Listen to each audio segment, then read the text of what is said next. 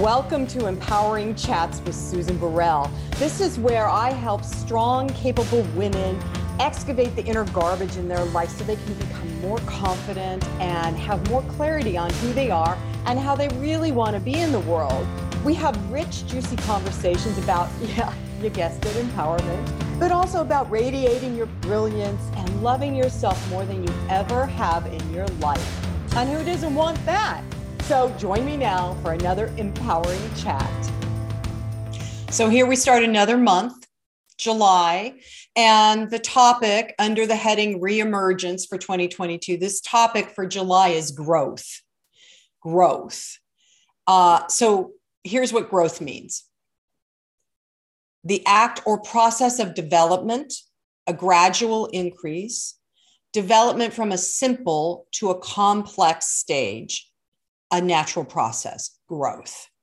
So what I know to be true, and you can ask yourself this, is that we are all here on planet Earth to grow. And I would add evolve. But that means that we have to be consciously aware of what that natural process is. Where do we want to develop? What areas of our life do we need to develop or slowly increase? What areas of our life do we need to become consciously aware so that we can not just change them, but grow in a happy, positive way, to grow our inner awareness, our inner connection to source energy, to grow our relationships in happy, healthy ways that's a natural process, not a forced process. Where do we need to grow in order to be more in service to humanity? Because that's my daily do, being in service to humanity, if you haven't gotten that yet. So growth, something to think about again. Love when people think and love when people grow. Enjoy the shows. So you guys, I have no doubt this is going to be a really amazing conversation today because I think that the information that this author is bringing to us is actually, it's pretty timely. And I think it's powerful information that anyone will receive huge value and benefit from. So I want to welcome Michelle Neff Hernandez. Thanks for joining me. So good to be here, Susan. Thank you for having me. I got chills. So Michelle is the author of a new book called Different After You. We're going to talk about that title right there in a minute. But the rest of it says rediscovering yourself and healing after grief and trauma. There's the book, everybody. So Michelle, you are a widow. And it seems to me, my current spouse is a widower. Mm-hmm. And it seems when you've crossed that threshold, unwillingly, but there you have it, that is something that is, it's not like it's a title you will always have. It's a designation that you will always have, right? Absolutely. It's not like being a Mrs. and then you get divorced and now you can be a Ms. or, whatever. Once that traumatic event has occurred, and I say traumatic because it is, especially if it's a sudden death like you experienced, then that there are those particles that are always with you. Yeah, for sure. And, I also think, Susan, that it's interesting to note that any traumatic experience we live changes us fundamentally, because it teaches us things that we didn't know before. And even if we didn't want to know those things. And so, that would include divorce. That will include any other kind of traumatic experience that we have lived through that changes the way we walk in the world because we know something we didn't know before. And so, yes, absolutely. I will always be widowed. I will have lived through being widowed. And though I am currently married, and a lot of times you'll hear people will have a kind of little struggle with how could I be a widow and be married? But like you said, I've lived through an experience that changed me, and I will always be my late husband, Philip Hernandez's widow. because we were married when he died. And so that is a part of me. It will always be a part of me. And it's a part of me that I'm very proud of. Well, and it sounds like from reading parts of your book that this was a journey. And I'm all on Empowering Chats. I'm all about journeys because that's just the truth of living on planet Earth. It's a journey. And this, your title, Different After You, is to me profound because that really is the truth. You're different after the death of a spouse. Different. And that's different than the death of a parent or a child. There's different components. But the beautiful thing I think about the title is that I ask readers to define the word you for themselves. And mm-hmm. So for me, different after you means different after having loved and grieved my late husband, Philip. But at the end of the book, I also talk about my dad who recently died. And so also different after the death of my dad. And so I ask readers to really come to the book with an understanding of a particular experience that's changed them. And so the definition of you is very broad and gives people the opportunity to decide for themselves. One of my friends had an experience of violent attack. And so her you in this different after you is the violent attack that changed her. Mm-hmm. And so each one of us is changed many times. As you said, life is a journey and we're going to be changed over and over again. The work of the book and my hope for the message that people take away from it really is to be able to allow the things that change us, that happen to us, to change us, rather than fight against that change and try to pretend like the things that hurt us don't also change us. Because I feel like that's a swimming upstream kind of experience. We are changed. And the sooner we're able to acknowledge that, the better able we are to take what that experience has done and allow it to be a part of our life rather than pretend that it's not. And then we don't waste all that energy trying to not be different, right? Not be changed by what we live through. It's pushing against well, you just said it. It's kind of, it's in life, and I'm a ripe old age, I'm finally surrendering that it's life becomes better and juicier and sweeter if I go with the flow of change, because life is always dynamic. It's not static. But I'm attempting not to. I have resisted change many times, to the point where I almost died, becoming a type 1 diabetic. It was moments, because I just didn't want to change. Mm-hmm. Right. And so something that is a traumatic experience gives us our opportunity to really surrender. Yeah. Right. You have to surrender. And then in that surrender, there is, in my experience, at least, please share, there is often eventually a realignment with yourself and with life. Yeah. Well, and here's the other thing for me is that when, a lot of times when we go through something horrible, we set ourselves a goal of going back to how we used to be. Oh, yeah. And that's the trouble, is that we set ourselves up for failure when we say, I'm not going to be changed by what happened to me. I'm going to be exactly who I was before, which is impossible. But you'll see this, especially for grievers, because people will say to someone who's grieving, but when are you going to go back to yourself? Like, when are you going to be normal again? When am I going to recognize you again? And the message to grievers then is, you are less than you used to be. You are making me uncomfortable. And I want you to go back to the comfortable version of you that I know. But yes. The truth is, we've lived through something life altering, and you're not going to be the exact same version of yourself. And but the beauty of it is, as you said, there is opportunity. The struggle, I think, for most people is that when the opportunity is packaged in an ugly, horrible, awful experience, it's difficult for us to say, oh, there's the opportunity in there. And if we accept it as an opportunity, then we think that we're somehow valuing what happened to us. And so I like to separate those two things and say, when my husband died, it was horrible. And it was not something that I value or value now. But what came after his death what I learned from his death and what I grew to be because of his death is very valuable. And so the bad thing is still bad, Mm-hmm.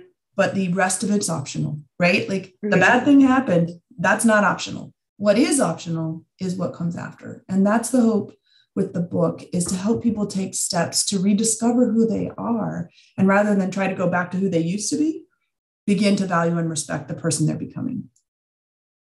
Oh, I love that. Begin to respect and value the person they're becoming. And that's true of anybody, like you were sharing about your friend. That's true of anybody that's gone through some horrific trauma that they're trying to reset. And in my experience and watching what's just happened, globally, you can't go back to normal because normal has been eradicated. There's no normal.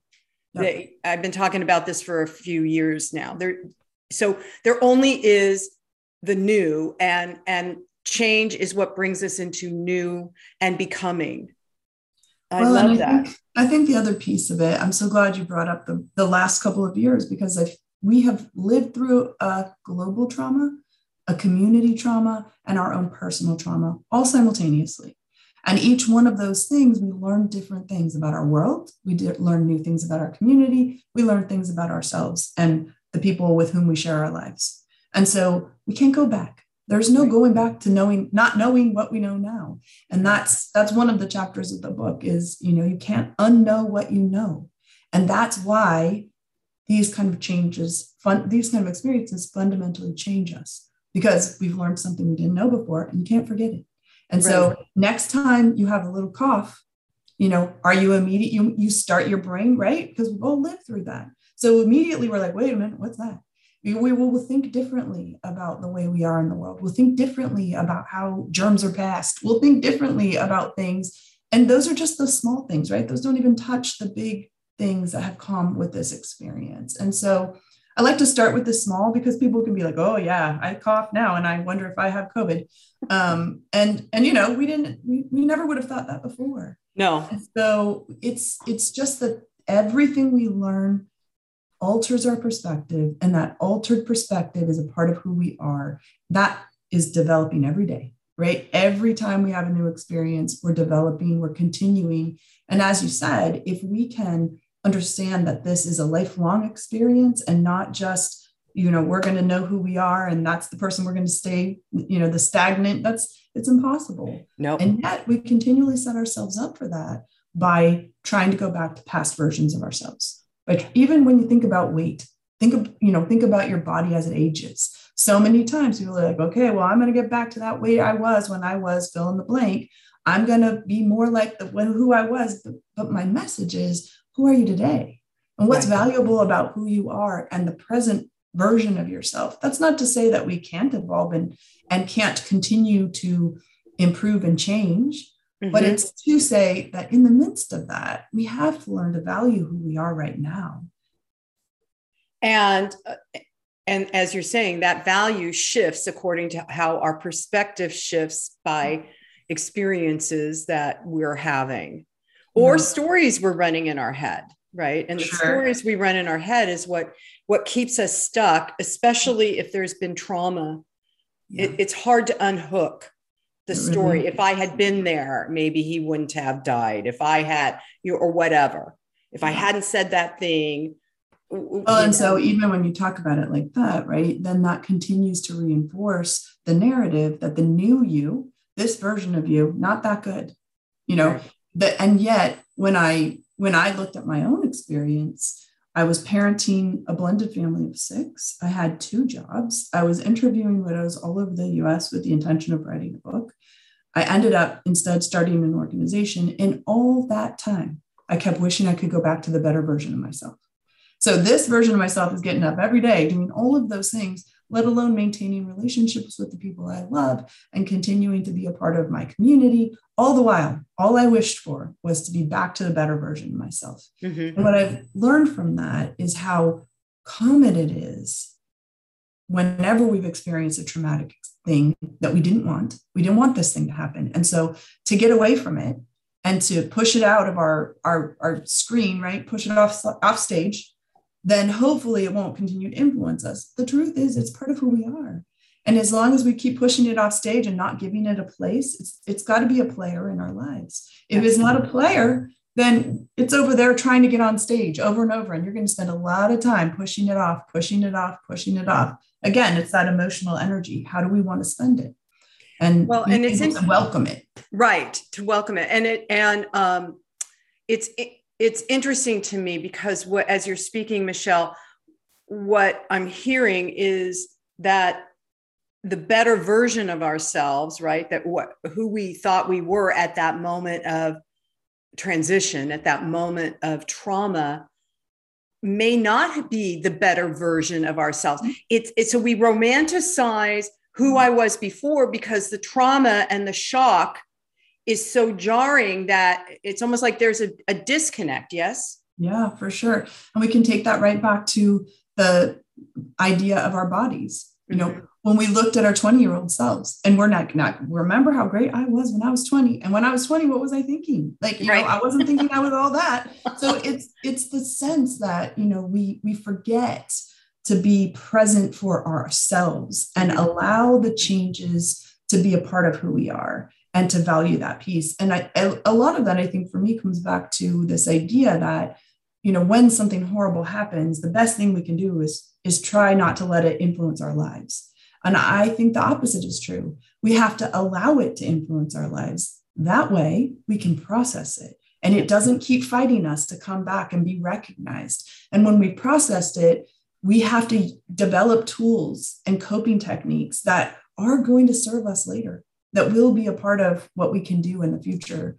When my husband died suddenly, I learned a lot about grief. I then went on to create an organization that serves widowed people. And so I had access to all of these different people's perspectives. So fast forward 16 years. And when my dad died of a longer term illness, I had skills and tools that helped my family that were developed in the worst way. I didn't, you know, but the horrible thing already happened. Right. That's a given. What came after did serve me and serve my family and serve my dad at a time when we all needed that.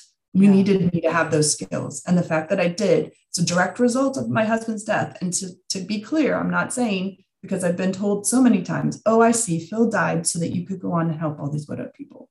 And I reject the idea that Phil's death happened in order for me to do good things. Phil's death was its horrible own self. And I went in to go do good things afterwards. Those are two separate things for me. So you're the one who made the choice, not Phil, right? You made the choice. Well, and not his death. I think the thing for grievers especially is that if someone were to frame the death of their person to be positive somehow, right? So, I mean, let's take it to what you talked about, the death of a child. Like if someone tries to frame your child's death as a positive, you immediately start rejecting anything positive. So I like to separate those two. Your child's death was horrible. And what came after can be positive. Right. But they are not intrinsically connected and giving value back and forth. Because when we set it up that way, it makes it so hard for grievers to say, okay, yes, I can say my child's death was good. No, I can't say my husband's death was good. I won't.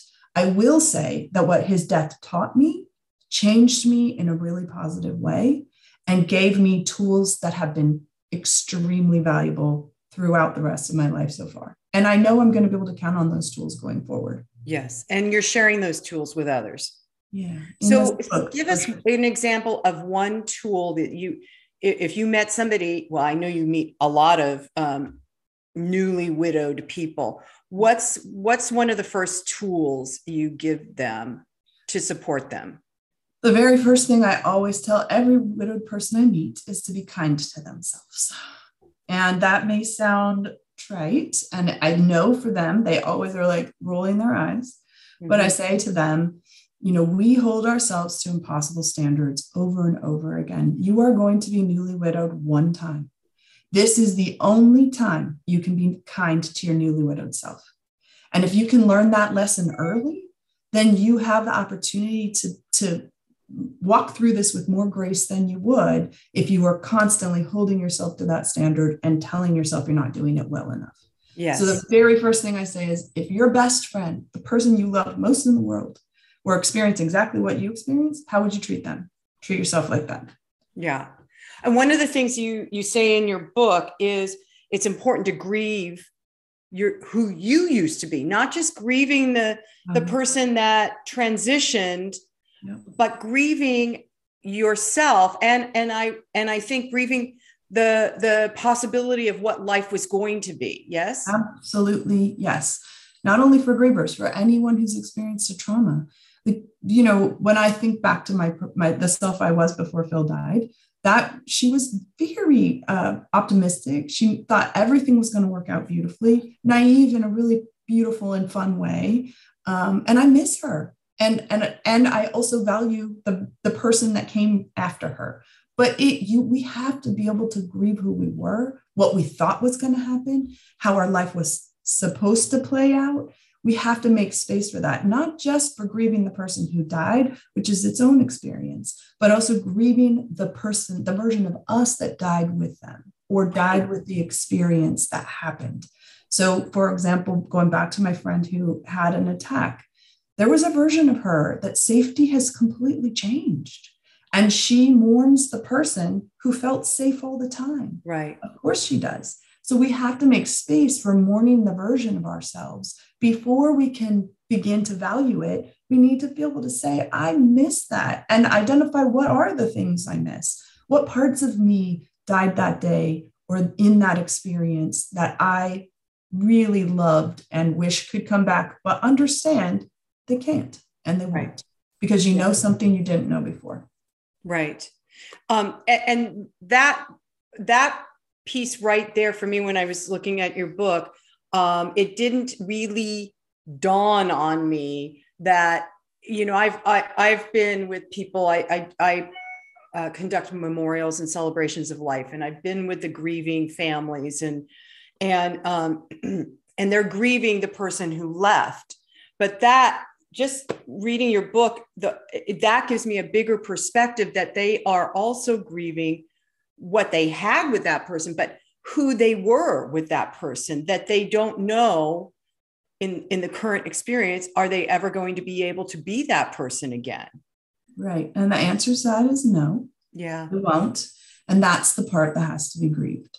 And oftentimes it takes a while to get there. Like at first, the grief for the person who died is so big and consuming that there's no room for understanding anything about yourself yet. But as we move through what we begin to, we can get confused about what we're grieving. Right. We're not only grieving the person, we're also grieving the version of ourselves that died with them. And so having that coming to an understanding of that, I think it does two things. One, it allows us to be broken. We can't heal unless we're allowed to be broken. You have to first break something to heal something. And so when we reject that, when we reject our brokenness, then we don't give ourselves there. What is there to heal? If I'm not broken, then there's no grace for healing. And so the first thing we have to do is allow ourselves, yes, I am broken, to make space for healing. But the other thing that it does is it allows us to understand that there's a space for new.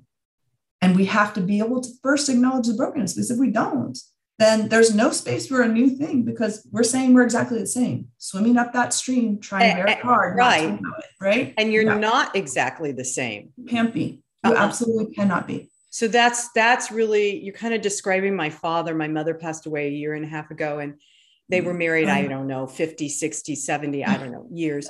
And he was devastated. Mm-hmm. It was a sudden death. He had been living the last 15 years trying to keep her from dying, like falling down, hitting her head, that kind of thing. And it was a gift that she died suddenly because she was declining rapidly. So what I'm noticing in the following months and year now is my father is coming back to who he ultimately is. Mm-hmm. It's still grieving. He still misses her incredibly, but he's a completely different person than who he was, worrying and stressing and trying to be her caregiver. And So what would you say to those people that are holding on to grief and wanting to, and he's 88, wanting to ultimately can't wait to get there, can't wait to get back to be with her, kind of thing. Well, and here's the thing. I think one of my favorite parts of the book is encouraging people to ask questions. And so for as long as we're here on this side of the veil, we are going to have a life that we have to live. And so what I encourage people to do, once we've acknowledged that we're broken, we're grieving the person we were, to start asking questions. Do I like the room I'm sitting in? Oh, yeah. What do I like to do? Where do I like to eat? Is the answer, I'm going to the same Mexican restaurant because that's where we always went and that is what my partner used to do? Or do I actually like the food here? And is it because I'm coming to be comforted, which is a fine reason to go? Or is it because I really enjoy this kind of a taco? And to just start to slowly ask ourselves questions, starting with the space around us, because that's easy. Stretching out to the ways we spend our time, because that's also easy. And then going to the bigger question of, as I began to understand who I am in this new space, what does this mean to have a meaningful life? Yeah. However much longer I have left. I so enjoy that you brought that up because I have a brother-in-law whose spouse passed and they were very, very close. Mm-hmm. And so I was checking in and offering support. And during the course of the months after following that death, my brother-in-law began to realize, oh, he doesn't have to eat the food he always ate that he really didn't like, but he had to eat it because his spouse had to eat that kind of food. And he's like going, and he used to be a rodeo rider, and he's going to rodeos now. And he decided he's going to buy himself a pair of cowboy boots. I get a picture of new cowboy boots like every other month now, but it took him, he was grieving deeply. And then there became this dawning recognition that while his spouse is on the unseen side and they still communicate, he has many more years of life. And how does he want to live it now that he doesn't have to define himself because he's in relationship with this other person? So it is a place of redefinition and asking yourself, what do I enjoy? What do I like? And I remember, Michelle, when I was going through divorce and I was in deep grief and devastated and broken, and people would say, well, what do you enjoy doing? I was like, nothing. Just shut up. Well, can't you just forgive him, or can't you just be happy? No, because right now I am in grief. Yeah. And I got to be in grief before I can move into, okay, who is Susan now? Because divorce is also a trauma. Divorce is absolutely. It's like I say it. Divorce is like a death, but you have a live body still. And well, the other piece of that, I think, too, is, again, is the acknowledgement, right? Your divorce changed you. Mm-hmm. You know things that you didn't know before about relationship, about survival, about what you needed. And so then you grieve what was supposed to be, what you thought was going to happen. And then without those two key elements, we can't yet then step into who can I be? You have to start by acknowledging the brokenness, grieving what was, and then beginning the process of discovery. And the problem is that, especially for grievers, again, they sometimes associate the pain with the love. And so they get confused. I'm in pain over my person equals I love my person. Not the same thing. I am in pain over that person, but your brother-in-law or your brother-in-law getting new boots, that doesn't mean he loves his wife any less. Yeah. That means he's building a life for himself. But what often happens is the people around him start going, oh my gosh, did you see the new boots? Uh-huh. 3 pairs of boots. I heard he's going to the rodeo. Like, what do you think is happening to him? And if he allows their consternation over what his choices are, maybe they never knew that he always loved the rodeo. Right. And so for him, it's a return to something he loved. For them, it's something they never even heard of, didn't know he liked, and can't believe he's doing. So we also put ourselves in a space when we're recovering from a trauma of needing to reintroduce ourselves to the people we care about. And the people who really are supportive and part of your life, which we also talk a little bit about that in the book, how to identify how those people are, who those people are going to be willing to get to know the new you. Mm-hmm. And if they aren't willing to get the new you, then they probably need to step aside until you are strong enough to decide, do I want your feedback or don't I? And are you going to be able to be a part of the life of the new me? Because the new me is not optional. Yeah, absolutely. Absolutely. And especially if you're someone like yourself who has, multiple decades stretched out ahead, you do get to reinvent your life and have more of it. I also find, though, that it's interesting because older people who have less time left also get a lot of pushback. If they start changing things, people are so used to them being who they are, also used to them being with the person who they were married to, that they really struggle with a new version of an older person. It's like, what do you mean? No, you don't like that. Wait, but how do you know if I like that? Right. And so, that's the trouble for the people around us is that when you've survived a trauma, you've been changed. The people around you haven't been changed in the same way. And so they're going to be unfamiliar, as you are, right? We are also unfamiliar with the changes, but we have to learn to become familiar, then to find out what this new person needs, then to start providing a meaningful life for the new person, which may or may not look that different from the other life. That's the other thing I like to remind people of. This is not change for change's sake. If you ask the question, do I like that Mexican restaurant? And the answer is yes, then you go right on going to the Mexican restaurant. The only thing I'm asking people to do is be willing to consider, am I still fill in the blank? Do I still like fill in the blank? If the answer is yes and yes, then those two things stay. But if the answer is maybe or no, then holding on to that just to prove that you're still the same person is damaging only you. Mm-hmm. Mm-hmm. Yeah. And in regards to my father, he's having a hard time making changes in his physical environment. Yeah. The clothes are still in the closet. It's been a year and a half. The chair is still there that she used to sit in. Nobody in the family will sit in that chair, but he finally moved the chair, just one thing. Yeah. And I know, because I'm an energy healer, I know that the energy in the apartment is already beginning to shift. Mm. And just moving the chair it's not moving the clothes out. It's not erasing that individual. It's just supporting the survivor in beginning to kind of move forward.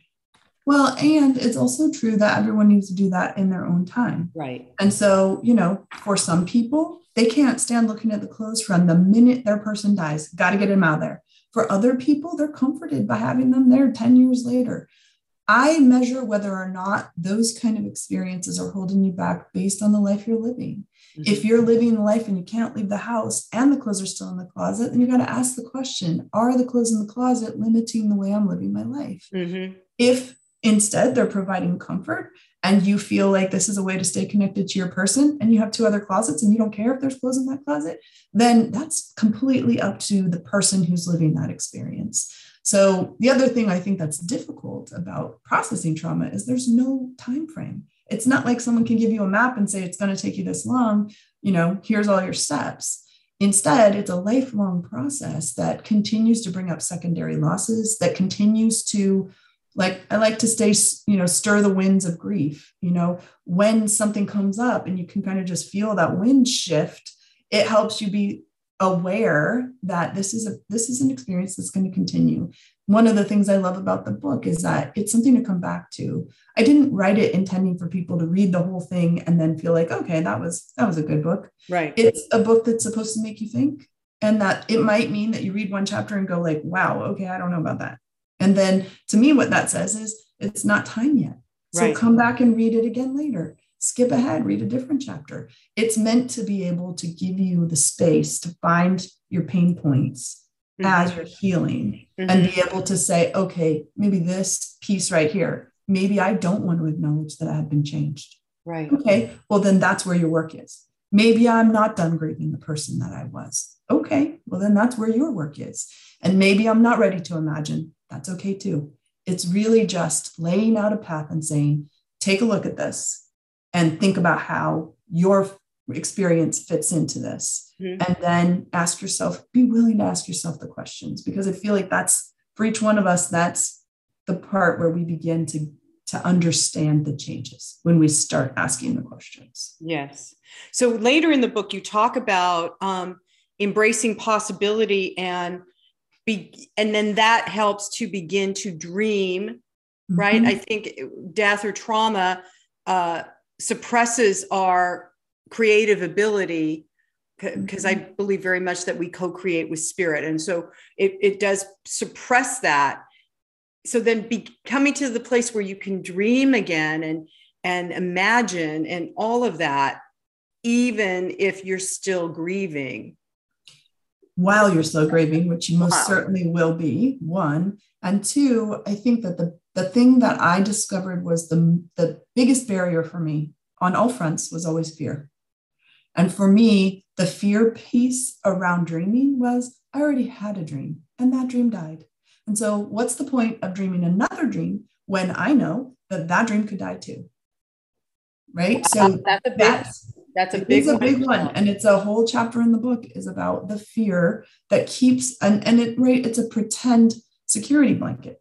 Because what I would then do is limit my interactions. So in order to be able to keep myself from being too connected, only to discover I was connected anyways. And that instead of keeping out the fear, I was really keeping out the joy, because I was so afraid of the joy, more afraid of the joy than the fear. The fear felt normal.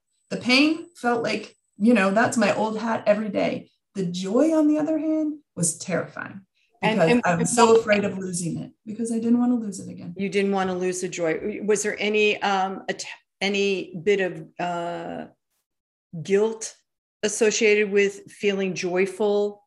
Sure. Not only guilt, but, the fear of more joy, meaning less Phil. So I was so afraid that if I built a whole different life, Phil was going to be back there in the background and I was never going to be connected. And so this idea of maintaining a connection to your past, which I talk about in the integration piece, allows your past to be a part of your present and to shape your future. And when we allow that symbiotic relationship between past, present, and future, we provide ourselves with the most stable foundation for growth, because we have access to what we've learned. We are planning in the moment, using the tools of the past for a future that is for the person we are today. And of course, every day we change, past, present, future, past, present, future. It's a part of how we live. But so often we're encouraged to think of them separately and not to remember that they interact with each other every moment of our day, and certainly throughout our lifetime. So then, Michelle, how you said you built some organizations. So one is Camp Widow, and the other one is? So Soaring Spirits International is the organization. Camp Widow is a program of. Soaring Spirits International is a nonprofit that is serving widowed people and helping them rebuild their lives. So our focus is always sort of a forward motion for widowed people in community. So we provide a peer network that supports people through building a new life for their new self. Camp Widow is an event that is held in 4 different locations. We also have a Camp Widow pop-up, which is a one-day event. So Camp Widow is a weekend-long event. It's held in Tampa, Florida, San Diego, California, Brisbane, Australia, and Toronto, Ontario. And then we have the one days, which this year will be in Denver, Colorado. Again, the whole purpose of it is coming together. It's like a blend between a conference, a retreat, and a high school reunion. We try to add elements of all of those into the program, where people connect with others who are walking the road of widowed life. We use a very broad definition for the word widow. So anyone who's experienced the death of someone they thought they were going to spend the rest of their life with is welcome in our programs. And since our inception in 2009, well, the first event was 2009. The organization started in 2008. We have supported over 4 million widowed people. Oh my goodness. That's phenomenal. That's so awesome, Michelle. Thank you. It's been a privilege. It's a privilege to be part of their lives. It's a privilege to be part of their healing. Offering this opportunity, really, I always tell them they're the gift. They're the gift to each other. The organization brings us together. We provide the resources and the tools, but then our hope is that we create a safe space for them to connect with each other. And when they leave our events or leave any of our online programs, they do so with a friend. And that friend turns often into a lifelong friend who is going to be a part of their support network. Yeah. Which is necessary. I'm big on support networks. Yes, ma'am. It's important human beings are not meant to walk alone, especially through traumatic events. It's important that we have support networks and people that, like you said, the peer network, people that have gone through something similar, then you don't have to explain yourself to them.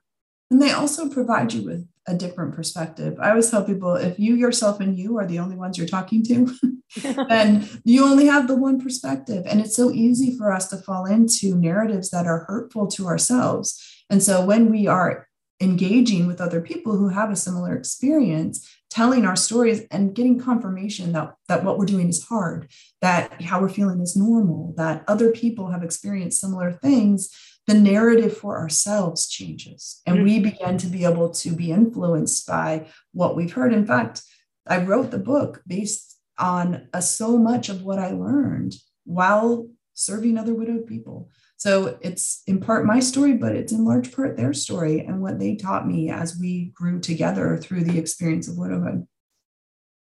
I just want to say, Michelle, thank you so much for the work you have been doing and for your quest through grief to really come up with, well, I want to say answers, but more questions than answers. Skill sets that help deal with. Thank you so much for all that you do and all that you are. It is a gift to so many.